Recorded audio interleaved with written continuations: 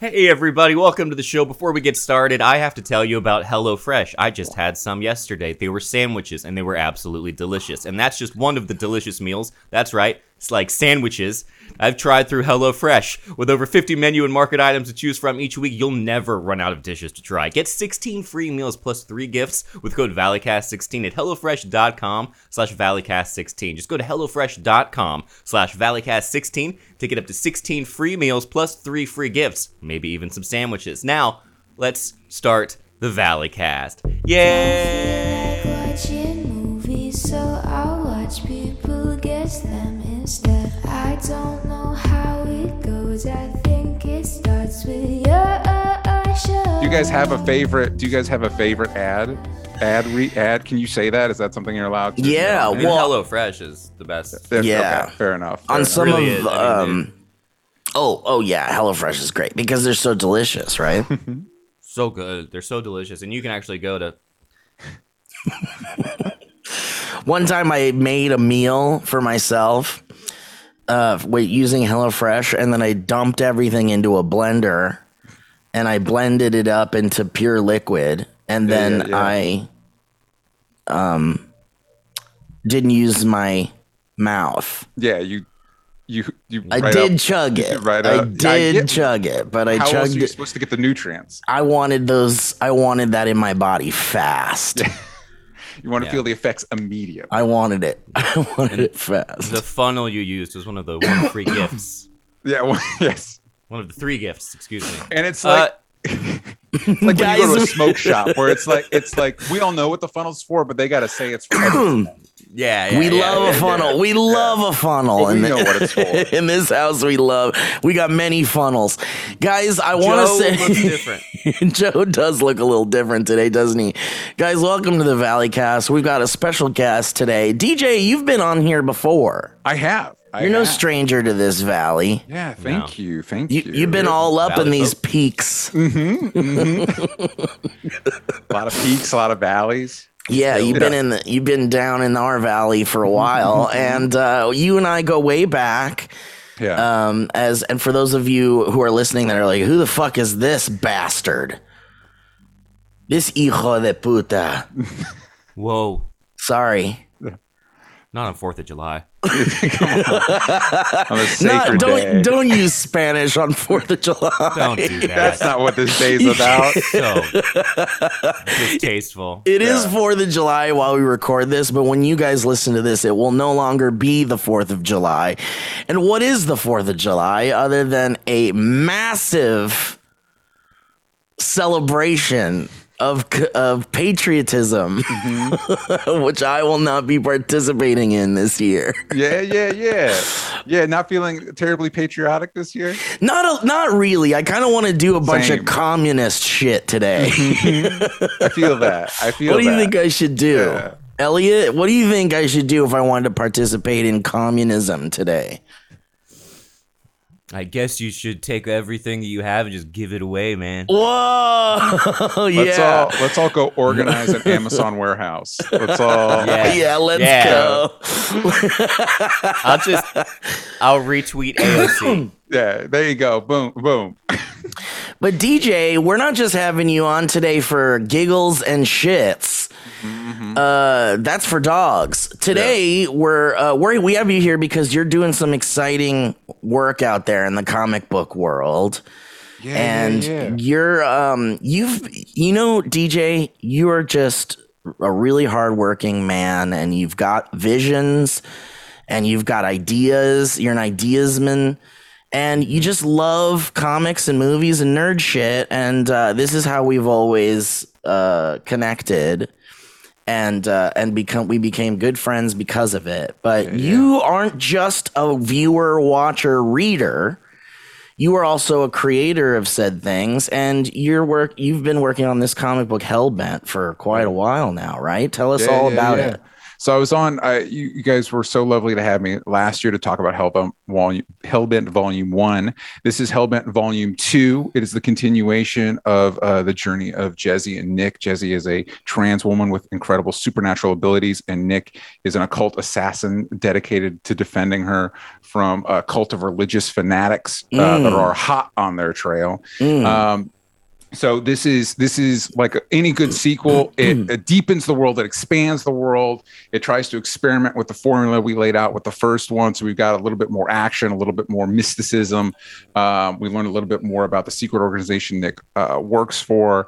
And Heather Vaughn is back as our interior artist, along with a bunch of incredibly great guest artists. Yeah, dude, and you got some great guest artists to do covers and stuff like that. Yeah. We got Davi Go and Jen St. Ange, who do incredible work. I felt so lucky that they were willing to collaborate. And yeah, I'm just really happy. You just want to keep improving. And I feel like this improves on what we laid out for Volume 1. And for anybody listening that missed out on Volume 1, there are tiers where you can get Volume 1 as well. Both Volumes 1 and 2 get the complete story. So we'll dig into Hellbent more, but I want to know, like, this must be kind of difficult, right? Because what's the comic book like what's going on in the comic book world right now? Like, how are comics doing? And do you think is this the time, or are we going to have like a comic book like boom again? Because it feels like comic books. Like, what's the state of comic books right now, DJ? Tell us. I think the state of comic books is like pretty much the state of everything else, which is in flux. It depends on who you ask and when you ask them and what's going on. And I think in a lot of ways, what we're seeing is a great opportunity for stuff outside of like the big two, like Marvel and DC, like a lot of like more indie stuff, a lot of like non-superhero related stuff, which is really cool. I've always loved indie comics. Like I grew up loving Spider-Man and Batman and the ones that you gravitate towards when you're a kid. Yeah. And then I remember being like, well, these are cool and the superhero stuff is fine. And I get it. We got like people fighting for justice with like really nuanced characters and things like that. And that's basically what comic books were when I was a kid. But then I was like, as I grew up, I started to find the indie comic world. Yeah. And I was like, oh shit, you can do whatever the fuck you want in the indie comic book world. Yep. And there's just so much weird shit like Milk and Cheese and like Sam and Max and stuff like that. Mm-hmm. Like I remember reading Milk and Cheese and Elliot. Milk and Cheese. Have you heard of this, DJ? You know what? I have not. I have not. It's Sam and Max. I was on board for Milk and Cheese. This is going back and forth. Like, is this a real thing? Or no, Milk and Cheese is real, and it's literally. It was about a little carton of milk and a block of cheese. That were like real violent nightmare characters that would cause all sorts of mischief. And because you guys are like, man, this is probably a bit. Steve's I'm looking it up right now. Here, I'm gonna pull it up for you guys. Here, I'll do it for you. You don't have to do it, and you don't have to do it. So here, look, Milk and Cheese is like, and the art was really cool, like big, thick, giant eyebrows. And they would do really violent, awful shit. Hang on, my internet's being a little dumb bitch. Sorry, not on 4th of July. Please. We don't disparage the internet on the 4th of July. Don't look up indie comics on the 4th of July. Not on the 4th of July. But yeah, look at this. They're like in a Comic Con and they're like killing all these like Star Wars fans. That's insane. That's what you insane. Loser nerds get for clogging up your George Lucas Uber aisles. Yeah, it's like that's so much reading. Yeah, it's really it's like, you know, it's violent. A lot of text. It's violent and disgusting. And I was like, man, you can be violent and disgusting in the comic book world. Yeah. And I thought that was really cool. But the indie comics is where it's at for me. And do you feel, DJ, that that's where your stuff belongs?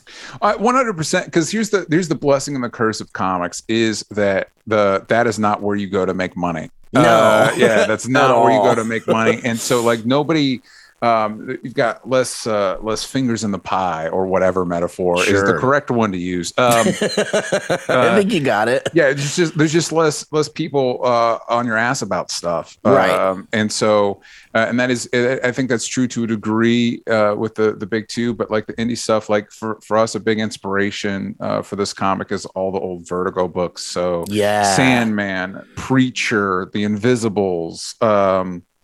Stuff that really like push the boundaries of what, especially when you're talking about like the 80s and early 90s, of what you thought comics were capable of. And again, it's just because you don't have to worry about, you don't have to run it by Disney standards and practices. You know what I mean? You can just do whatever you think the story entails and whatever you think your readers will respond to. See, I love that. And because you just get to do whatever the fuck you want. Yeah. Let me ask you a question, DJ. Yes. How's your hand doing, Elliot? It's getting there. It's not hurting so much anymore. It's just still the same size, but the doctor says it'll grow back at some point, and just stay patient and keep my shit up about it. Yeah. So I remember you talking about this the first time you came on, and I'm interested to know what the connection is between you personally and some of the themes in the actual story, such as mysticism. You got occults going on, stuff going on. You got religious zealots going on. Is that topics that you're interested in, or is it stuff that you've sort of come across that you wanted to incorporate because it kind of makes it magical and weird and crazy?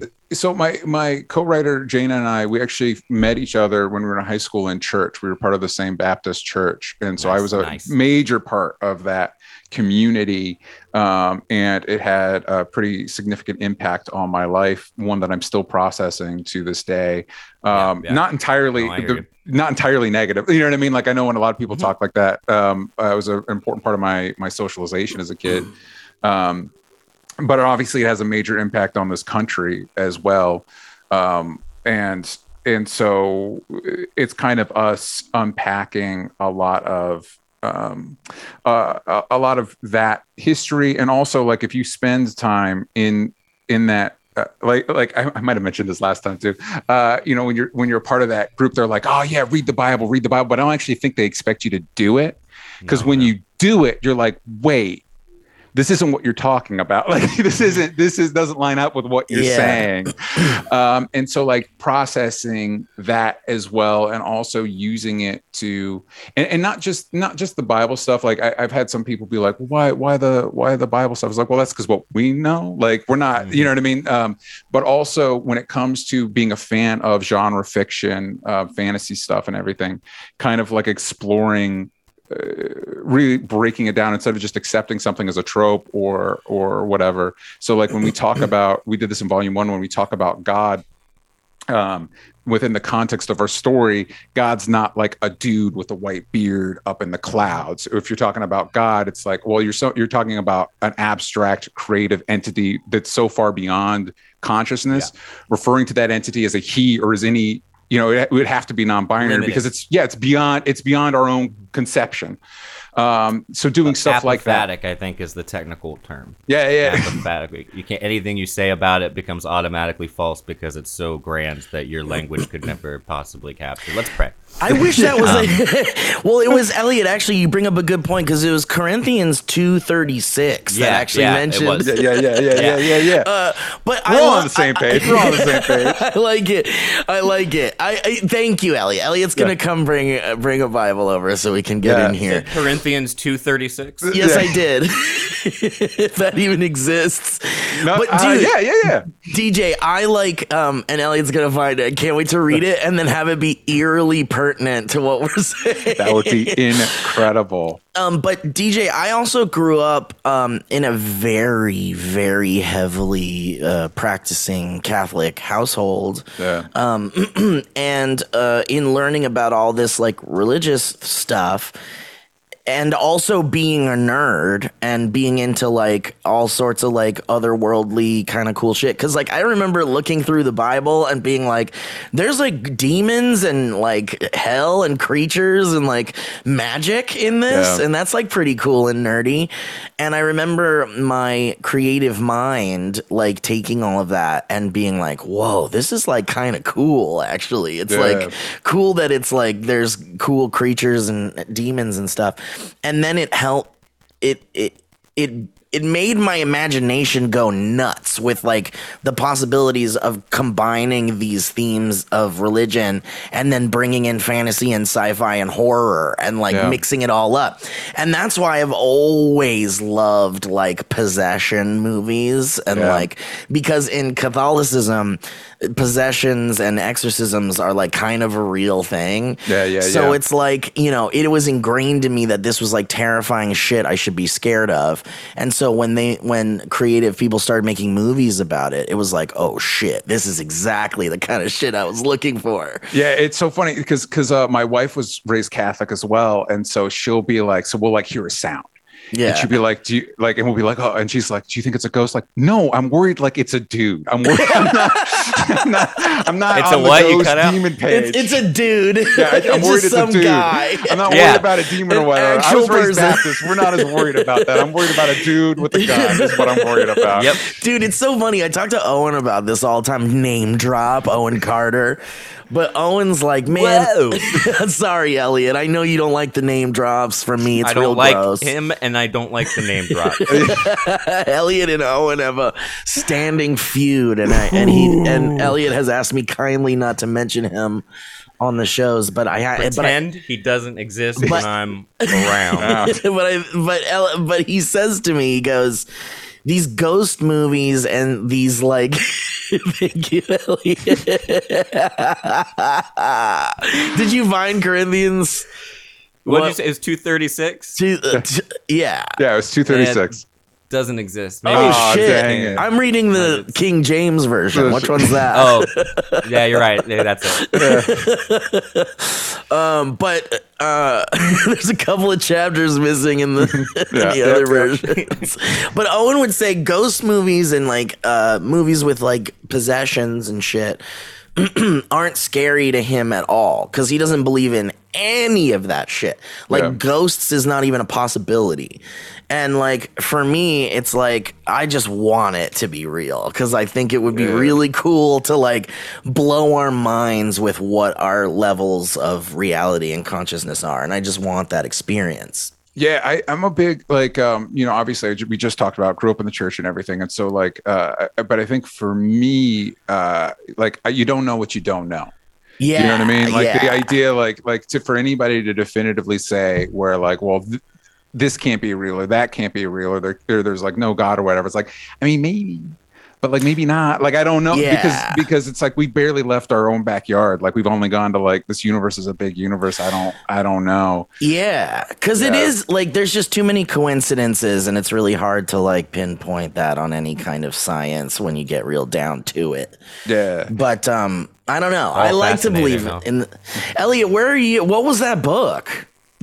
I got this because I got in another book I was reading, one of my UFO pastimes. He recommended this book called The Trickster and the Paranormal, and I haven't read it yet, obviously, because it's very crisp. But I was like, oh, this is an interesting. I like. What's it about? Stuff. I think Trickster is basically an archetype, and this is basically going into the idea that a lot of paranormal phenomena functions to kind of disrupt or like. Just kind of the trickster governs paradox. Yeah, paradoxes, irrational things, where the messages are concealed. I guess I don't know. I haven't read it. Wow, is this nonfiction?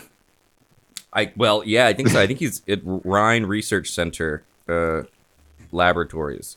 Whoa! So this is like a study into how the archetype of the trickster utilizes like unexplainable phenomenon to create. Yeah, it kind of goes back to the idea that like a lot of the UFO sightings are just like the same thing that's been going on for thousands of years, but it's wrapped in like a science fiction. Ever since, you know, we started going to the moon, all these things became spaceships, but before that, they were angels, and before that, they were all these other things. First off, I want to say when Steve was like, "What is that book?" I didn't know another book had entered the picture. I thought it was the Bible. What is that, Elliot? What is that book you've got there? Elliot, what's that book that we were looking through and trying to find Corinthians? Let's talk about it. Let's talk about that a little bit. This is called. But like, we want to believe.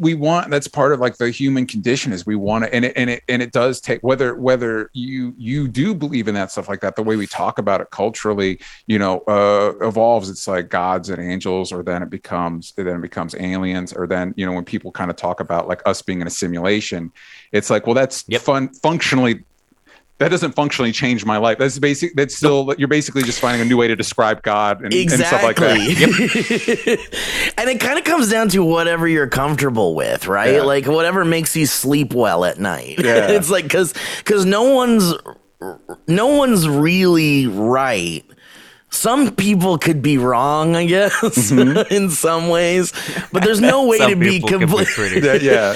But there's no, you're right, DJ. I like the idea that, like, because that's why, like, in my rebellious years, I was like, I'm an atheist. Like, fuck the idea of God is created by pieces of shits to create power over us, to have a power dynamic. But now I'm like, but also, like, I don't know shit.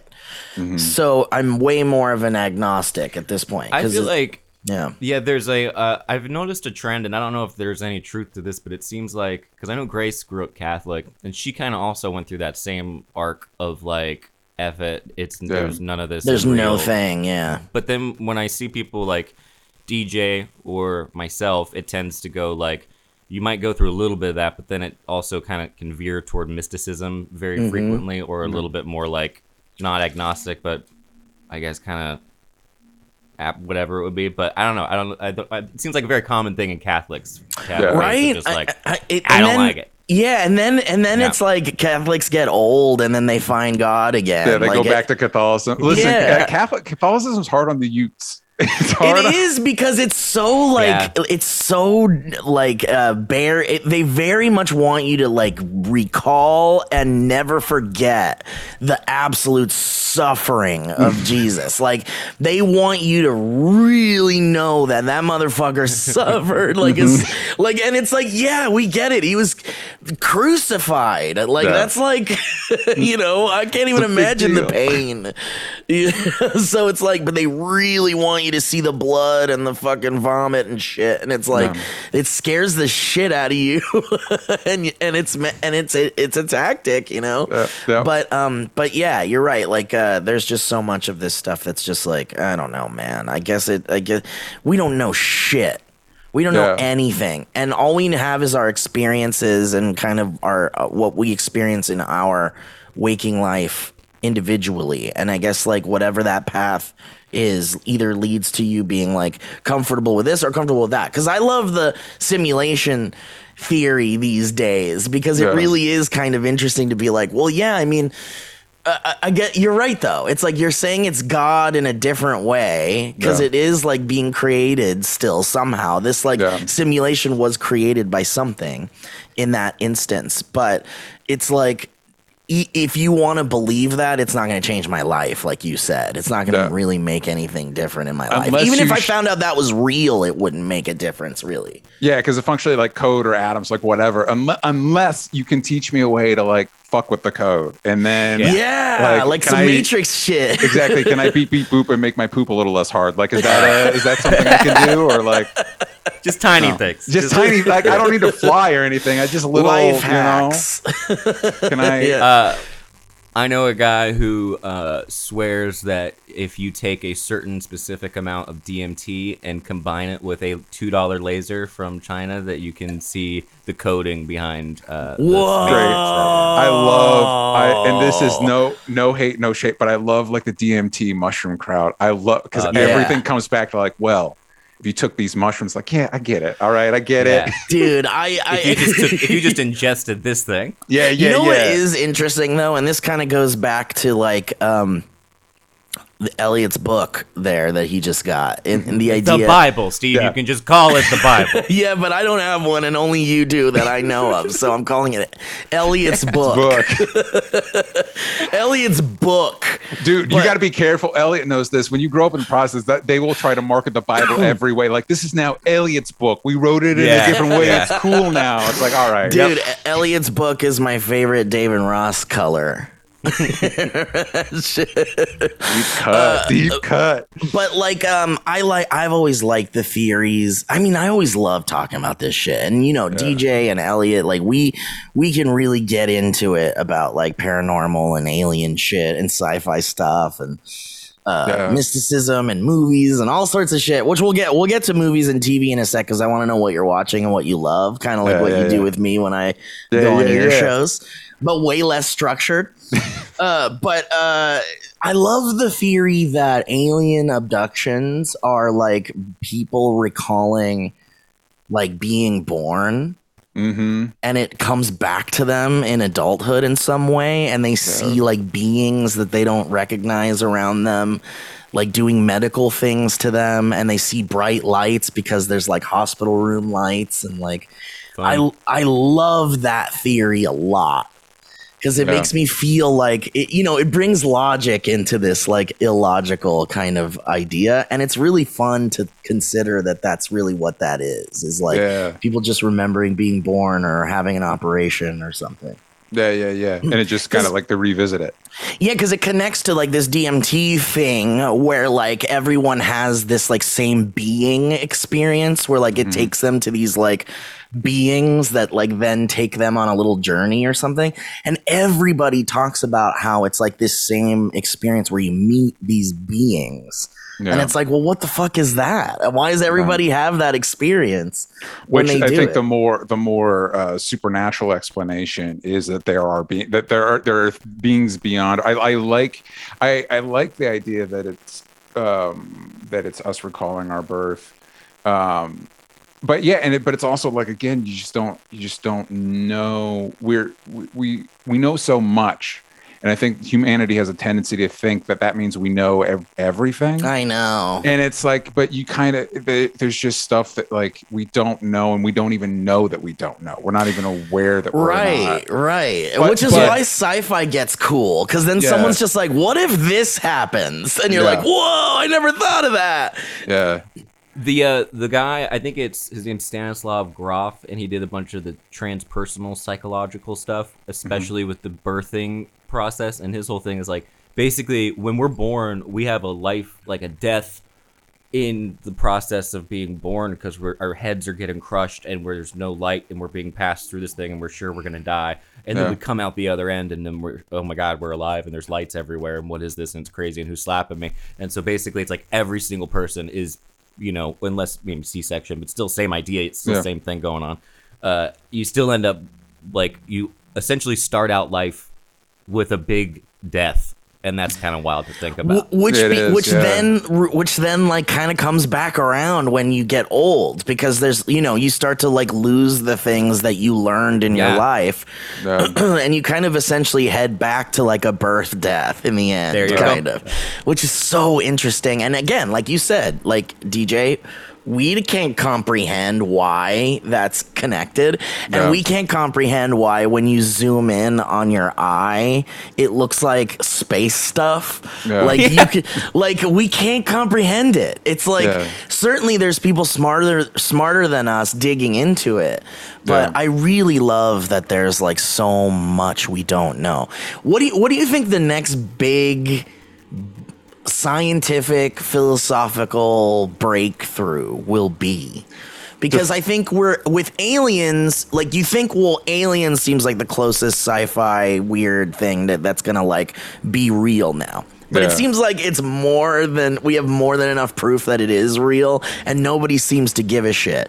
But what's something that everyone would like? What do you think is the next advancement of like, we have no idea what it is yet? Like, what could it be? I'm trying to think of, so like the next thing of like a game changer. Game changer. Like, because we can talk about like what? Like, penicillin being a big, huge scientific milestone. I mean, the internet, the discovery of I mean, there's a lot of stuff about the human body we learned. Like the gut biome is like really important to our just in general to our psychological health and stuff like that. Yeah. Well, I think the next, when it comes to like breakthrough stuff, I think we're putting ourselves in a position where we're going to have to, this isn't a fun answer, sorry. We're going to have to figure out the climate change situation. Oh, man. Because, the preventative stuff, which is a little worrying because it's like I feel like that's to the degree of like finding a cure for cancer, where it's like good luck. Yep, I know. But as far as fun stuff, I think with you'd have to figure out how do we get off of the rock we're on faster than we are capable of now, which I feel like is tied into we're now well beyond my pay grade, but I think it would be tied into. Obviously, like in science fiction, we talk about faster than light travel, but I feel like also that's tied to like a better understanding of like gravity.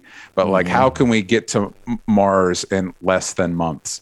Yeah. And like, so maybe the next big thing is like, we've found a habitable planet that is possible to reach within, means. Yeah. I think I'm going to go down with the ship. I think so too, Elliot. I don't want to go to Mars. I don't either. I don't want to leave this planet. This is my home, I think. Do you guys, have either of you watched the show The Expanse? No, but I've heard great things. Tell us about it. It is incredible. So it is close to hard sci-fi. Like it treats everything in a very grounded manner, to the point where like if you're gonna go like high G space travel, you literally have to have something pumped into your brains, you're into your body at the same time, or else your body will crush because you're going so fast. Whoa. Like really like gets down into it. But part of the big overarching story is there's a Cold War between the people on Earth. We've colonized Mars, and then there's people called Belters that are mining the asteroid belt, the Kuiper belt, for materials. And at a certain point, light spoilers, the Mars has built its entire societal structure around colonizing Mars, making Mars habitable. And then eventually later in the story, other habitable worlds are discovered that are just already habitable. Whoa. And so everybody that's colonized Mars for centuries at this point are like, oh, what now? Shit. Like our whole culture's been around trying to make this place a place we can live, and now we can just go someplace else. But it's our identity. Like we built our identity around the idea that we need to make this happen. Yeah.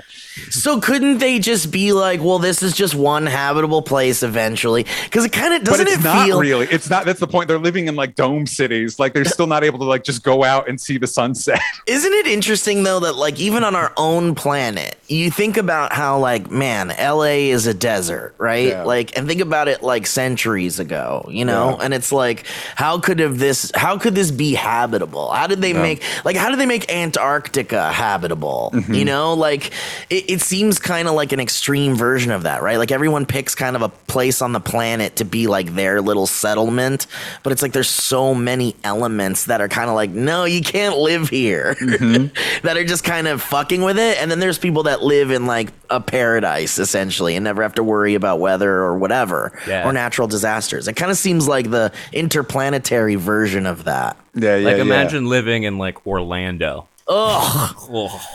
Talk about uninhabitable. Ew, gross. They need to terraform Orlando. What are you watching, DJ? What am I watching right now? Yeah. I've been watching The Old Man on FX. Whoa, what's that? I always love talking to you about what you're watching, because you're always like, you always pull out some shit like, oh, I'm watching The Wrench. I'm watching The Wrench on HBO Max. On HBO Max. It's a British show. It was a British show, and then it was a web series. They tried to make an American one. It didn't work. It didn't work out. Now Weirdly, though, even though the American... they did it animated.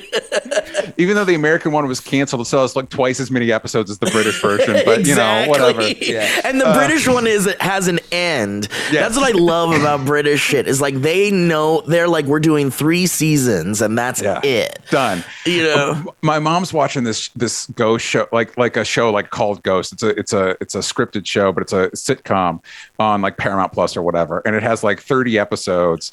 And the British version that is based off of is on HBO Max, and it's like 12. It's like 12 episodes. Yeah. That's so great. Dude, don't they? Isn't that funny? Like, even like Stranger Things is like, seems like they could make it go on forever. Like, these kids are getting way too old now, which is so funny. How old are whatever. I'm not keeping up with, I haven't kept up with Stranger Things. But it's going to go on forever. If Stranger Things was a British show, it would have been 2 seasons. And done. It would have been that first season. We're like, we're good. That's fine. And it would have been so good because of it. Yeah, The Old Man. It's crazy that the show exists. It's a TV show starring Jeff Bridges and John Lithgow. Whoa! And yeah, it's insane. And they basically it's one of those things where it's actually a pretty, I guess standard's not the right word, but it's a pretty standard, like, old guy used to be CIA super badass and is now pulled back into the game, but it's done with such care and so deliberately that it's just, for me, I eat this stuff up. I'm into it. I love it. But basically Jeff Bridges plays this guy that fucked shit up in Afghanistan in the 90s. He was like a CIA op fighting Russians and shit. And then he ran away. Found the woman he loved, ran away, has been off the grid for 30 plus years. And finally, the guy that he fucked over there wants him back, wants to get revenge. And so John Lithgow was a CIA operative at the time that helped him, and now he's one of the heads at the FBI. So John Lithgow's charged with trying to find him. But he's got a past with him. And he's got a past with him. But his big thing is that he doesn't, if people start digging into Jeff Bridges' past, they're going to find out stuff he did that he doesn't want them to know. So they're like frenemies. It's a moral dilemma. Yeah. It wrapped around some of the best actors of our current day. In the first episode, there's just a phone conversation between the two of them, and it's Jeff Bridges and John Lithgow, and it's like, this is just so good. Who's involved in this? Is it anybody behind the scenes that has made some good stuff? So the thing that blew my mind, I was watching the first episode, and the credits hit, and it was directed by John Watts, the guy that's done the MCU Spider-Man movies. Oh, and the second his name popped up, I was like, fuck off, no way. And it's like, he directed the first 2 episodes. Incredible work. Wow. He's not the person, the showrunner, is not somebody I'm familiar with off the top of my head. Yeah, I wonder what else they've worked on and stuff. Because I love following all these showrunners that make really good shows, and then it's like, what are they doing next? Like, I can't wait to see what Lindelof does next, because I'm like chomping at the bit. Do we not have any word on that? We do. I think there is. Hang on, let me see. Damon Lindelof. There is what was it? I just saw something. Here we go. I'm totally going to check the show out. Thanks, DJ. Yeah, Old Man. You can watch it on Hulu. I think it is 3 or 4 episodes deep at this point. Yep. 4. It's really, like, it's just really remarkable. It's like slow burn stuff, but it does all the stuff like really well. I wanted to ask you, Elliot, based on our conversation earlier, are you watching Only Murders in the Building? Yes. It's so good. Yeah.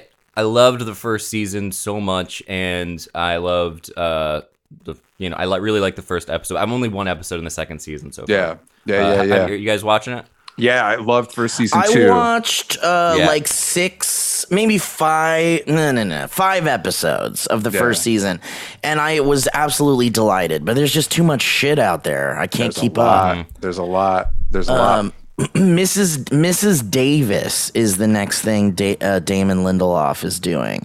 And the showrunner and executive producer and co-writer with Damon Lindelof is someone named something Hernandez. Cool. That's an interesting name, something Hernandez. Something. That's an something I think Hernandez. Is that Greek? Yeah. Something? Well, I actually, another thing I checked out that both you might have already seen. Have you heard anything about, or have you seen RRR? Yes. Oh It's man, so good. Okay, look, Elliot, have you heard of this? RRR. Never in my life. Oh my It's God, making it's the so rounds good. in the cinephile world, and it's breaking through a bit, kind of like how I think it's doing for Bollywood what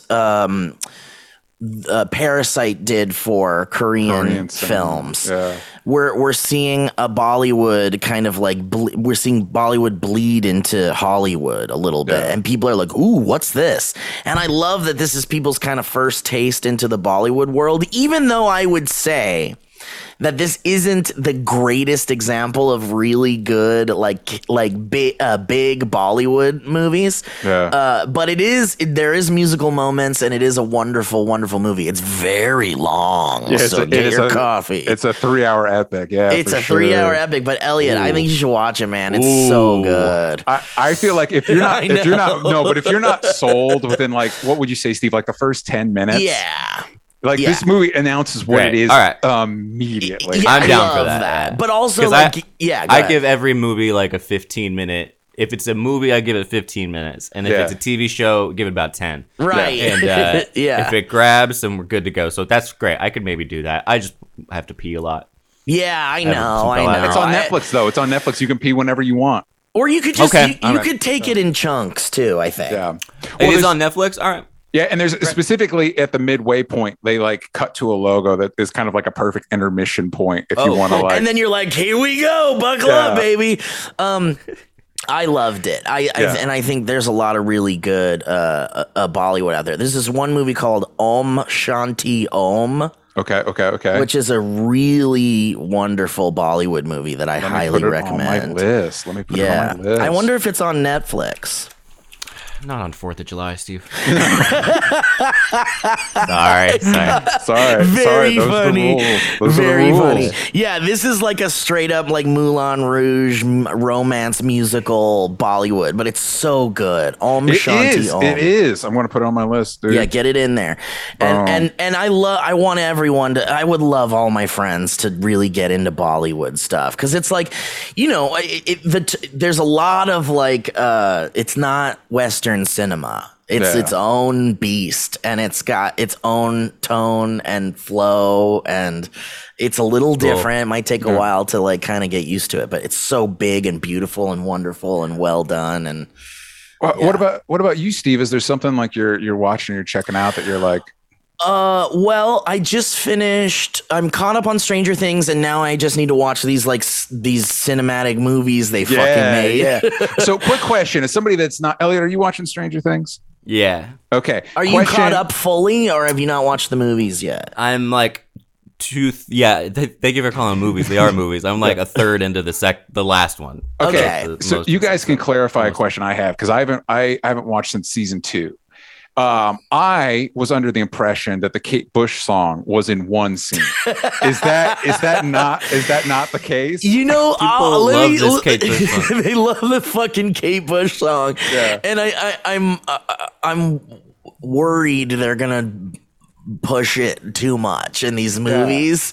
But yeah, man, you're right. Like every time I hit a clip, like people post clips, and I'm like, I want to see what it's about. And I was like, it's always the song. I'm like, are they editing this in? Well, the best part, Yeah. the thing is they've successfully emotionally manipulated people since season 2. Yeah. I think season 1 of Stranger Things was an absolute unfiltered love letter to the 80s in a way that we hadn't really seen done yet. I think a lot of people tried to do it, but it just didn't catch on. And it was only a matter of time before someone took a CW kind of like sensibility and throw the 80s into it, and then mix it up with like some violence and horror and stuff. And that's really the essence of that show. But I feel like season 1 was like beautiful and perfect, and then season 2 was like, some executive told them to push hard into the 80s stuff, and kind of the story is secondary, and I really didn't like it. And season 3 was like, okay, we're a little better, still kind of pushing too hard into the 80s stuff. And then this season 4, dude, is the best since season 1 for sure. Everything that you just said, Steve, is 100% correct. Yeah. From Do you feel my the same opinion. way? Absolutely. You just that perfectly articulated. Right? It's been a while, but we're back. Yeah, it's so good. I love this season so much. It's just really well done, dude. And the Kate Bush thing, it's not even the best Kate Bush song. And they just used it in an emotional way that made everyone go, yeah. They just manipulated everybody. Yeah. So I had a friend tell me that I could probably, because again, I stopped after season 2, that I could probably just jump right in season 4. Does that feel right or not? Or do I need to get through season 3? You could do a recap of 3. 3 was kind of hard to get through for a while. I was just like, where are we going with this shit? It was just it gets a little.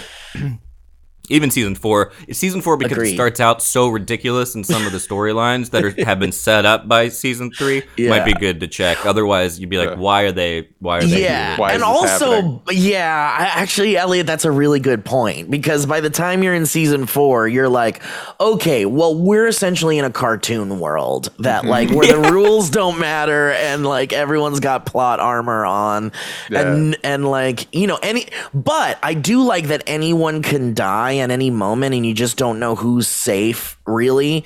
And I think that's a really good way to make a show with beloved characters. Like Game of Thrones really grabbed people because they were like, we're just gonna fucking kill off your favorite characters one by one, and so that by the time we get to the 3rd season, you're like, no one's safe, and you're just like, I think Stranger Things did a really good job of making you fall in love with these characters and then have them kind of die. And you're like, okay, well, then no one's safe.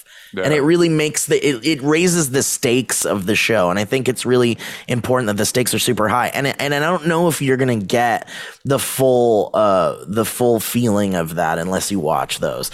I hate saying that, DJ, because it's such a season 3 is going to be rough, man. Well, like you said, there's just a lot. There's a lot. I think Better Call Saul's coming back. Oh, that's gonna be a priority. I gotta get caught for up me. on it. Yeah. Oh, Dude, it's so good. One more thing I wanted to say about Stranger Things is because I really want, like, man, I shit on it a lot, but the good things are good. Yeah. And this season, like I said, is just really well constructed. They've gone way past the 80s thing and are now just kind of like living in a story that's really compelling and good. But here's something that they do really well. They introduce new characters on the show and instantly you love them. Instantly. It's so strange. I don't understand how. They just understand how to bring a character in, because like it's so risky when you have a beloved cast and then you throw in this new character and you're like, everyone's gonna love Poochie now. Poochie's just here and they've been there the whole time. And that's the other thing. I'm glad they didn't do the thing they did on Lost, which was like eventually they brought out these background characters and they're like, this supermodel has been here the whole time and they all know them and they're all really familiar with them, but we don't know them. And it's like, wait a minute, who's this? But they're just so good at bringing in new characters and then having you instantly fall in love with them. It's a unique thing I've never really seen. I feel like. Great writing. Good Great writing. Dude, Barry is another show. Whoa, yep. Barry this season, dude, went for the throat. It does not care. It's unbelievable. And is it a comedy? I don't think it's a comedy. I don't think it's a comedy anymore. I know. This season's insane, tackling like domestic abuse and like way more trauma stuff. It's basically an existential nightmare. Like every episode is an existential nightmare. Well, it's kind of like we're seeing the consequences of this kind of frivolous, let's just kill people like we're having fast food. Yeah. And we're seeing the consequences of it. And it's really cool to see that, because it was fun to play in the world of like, there's zero consequences. These people are killing machines. And we see that a lot. Every time you have like a fucking assassin movie, it's like they never talk about the consequences of killing all these people pretty much, other than using it as a moral kind of like storyline. Like, should I keep doing this? It's an easy way for people to be like, nothing's black and white. Like, some things are gray and but yeah, Barry is just like, fuck. It's like another show where the stakes are really high for sure. Yeah, so a lot of standout scenes this season in Barry. Obviously, the highway chase was incredible. Oh my incredible god! Now I haven't seen the most recent I don't think I've seen the most recent. The Was there one last finale. night? There's a finale. Yeah. Yeah. Oh, I got a busy day. I got a busy 4th of July ahead of me, boys. July. You got to catch up on Barry. Dude, But yes. Do it for America. Do it for the country. The finale. The Elliot, season finale. This great. isn't the season. But Elliot, where are you at with Barry's relationship with his lady friend, with Sally? They got spoiler alert. They got basically broken up because he yelled at her, and he was like, "What's the big deal? It's not like I, killed anybody." Yeah. And, and then he's getting chased, I think, by like the motorcycle folks. Yeah. No, got through that. Yeah. Okay. So you're now I'm getting it confused with Righteous Gemstones. That's true. I know, because there's another motorcycle gang in that one. Are you at the bit where Barry tries to, let's say he tries to help Sally with a work problem, and it's like a full mask off moment. For I think I'm about there. Yeah. I think it's good. All right. I think I kind of saw moment. that. I think I saw that coming. I think I was like, I know that what. Yeah. I think I know. Okay. All right. I won't say anymore, but that scene where it's happening. Yeah. Yeah. Isn't it wonderful? Great. We're so spoiled with like really good TV right now. Yeah. And it's like knocking the movie industry off its like rocker. Yeah. Like we still get really good movies and shit, but man, TV's been killing it right now. Yeah. You know what we need more good of though? Comic books. Yeah, Elliot, and it's a really good thing that you brought it back. I was gonna, my segue to Hellbent was, so we talked about, and thank you, Elliot. And so we talked about how in the UK they know how to end shit, and here they just go and go and go because that's where the money is, or maybe people love it or whatever. I don't know. Hardly it's that reason. Do you have an end for Hellbent, and do you know where it is, and have you announced that at all? Great question. we know where we're going. We came up with basically before we even started doing the art for part 1. We knew that it was a 3-part story. We had an outline for all 3 parts, and so now this is part 2. Part 2's done well enough that we're gearing up to start working on part 3. And that will be, that will be the end of this story. We might in the future, if there's a big response, return to these characters. But that the story we've been telling, that will be the end of this story. I thank you for that, because I love to hear things end and have an end that was planned. And a lot of people like to say, well, we had this plan from the beginning, but sometimes that's not true. But well, and plans change, the exact, like the specifics change as the story evolves and as we're telling it. But we know, like, I didn't want to be in a position where like I told an incomplete story. I wanted people to have like a full 3-act, all this stuff is resolved. Right. So that was the good. That's important. That's the goal. Dude, I was talking to a friend the other day, and they were like, have you seen this? Have you seen this? Have you seen this? Have you seen this? And there are all these shows that have like maybe 2 seasons that sound so fucking cool. It's shit like, man, the first episode starts and this woman just appears in the middle of an airport and nobody knows who she is. And she doesn't have her ID on her, but one of the pilots knows her. And it's like, ooh, that sounds.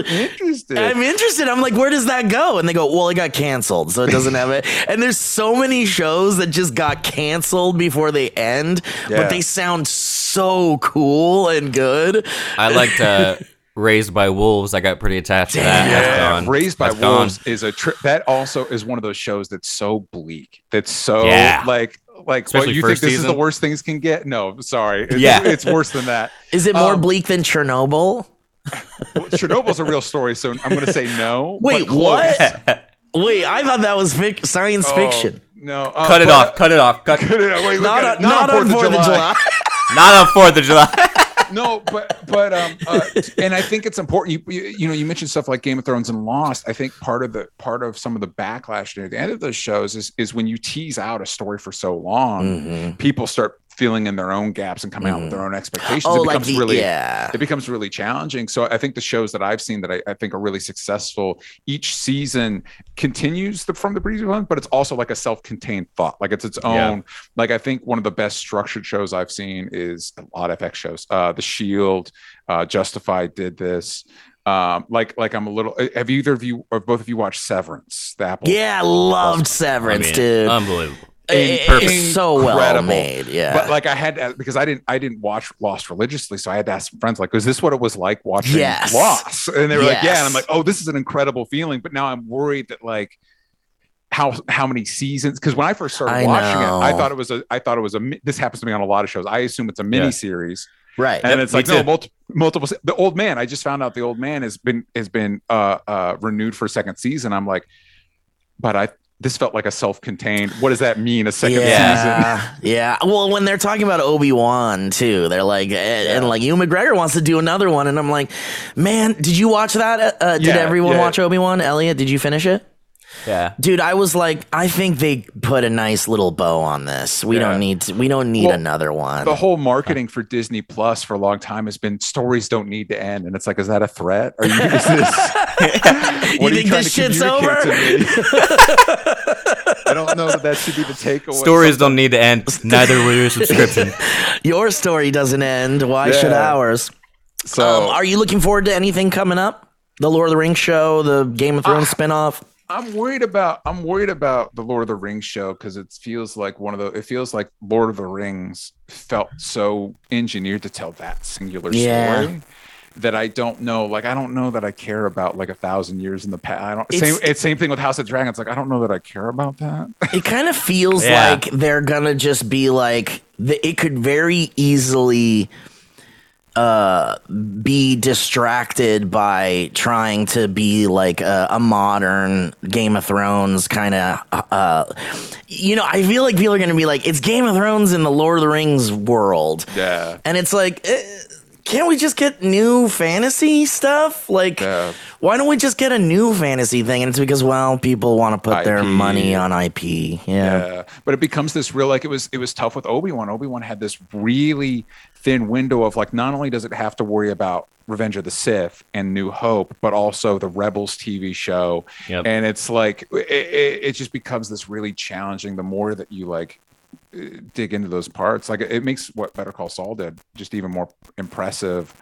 Of like, I know that Saul ends up in Breaking Bad, but I honestly don't know how we resolve the situation. I know. And with Better Call Saul, it's like, I love that they're like, well, you know what happens, but we've been showing you beyond that kind of too. And that's been really fun and cool to see Vince Gilligan and company kind of fuck around in there. It's really, so I'm excited for that to come back. I don't know about you all. I feel like I discover stuff like especially like the good things you only find out about like it's on the air now, like the show The Bear just dropped, and I've watched the first few episodes of that, and it's like I didn't know to even be on the lookout for that show.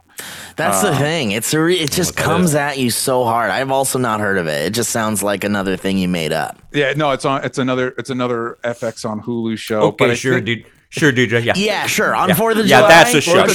Yeah, right. On the 4th of July. Yeah, okay. Convenient. No, I guess like season, like we're getting another season of What We Do in the Shadows. We're getting, we just started. Have you guys checked out Wellington Paranormal?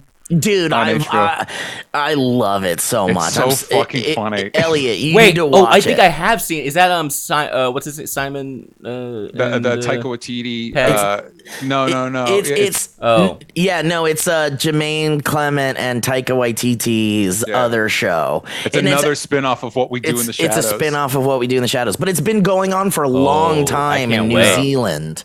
Yeah. And we finally got it here like 3 or 4 months ago or something. But it's great. dude, it's just another What We Do in the Shadows, but it's like bumbling like police officers in New Zealand that get tasked with working with a secret wing of to like do paranormal shit. And it's so taken good. me I think, Steve, are we in like season 3 or something? Yeah, it's taken me 3 seasons, but I think like the whole time I've been like, what makes this like Kiwi humor I know like so special? And I think there's this layer of politeness to everything that makes everything so much funnier. And I love the casting. The casting is like perfect. These are people that are just like your mom's friend that like you see at the coffee shop that's a little weird. The other thing you guys should keep an eye out for if you haven't checked it out is and we should be getting another season of that is Reservation Dogs, which is another Taika Waititi. Dude,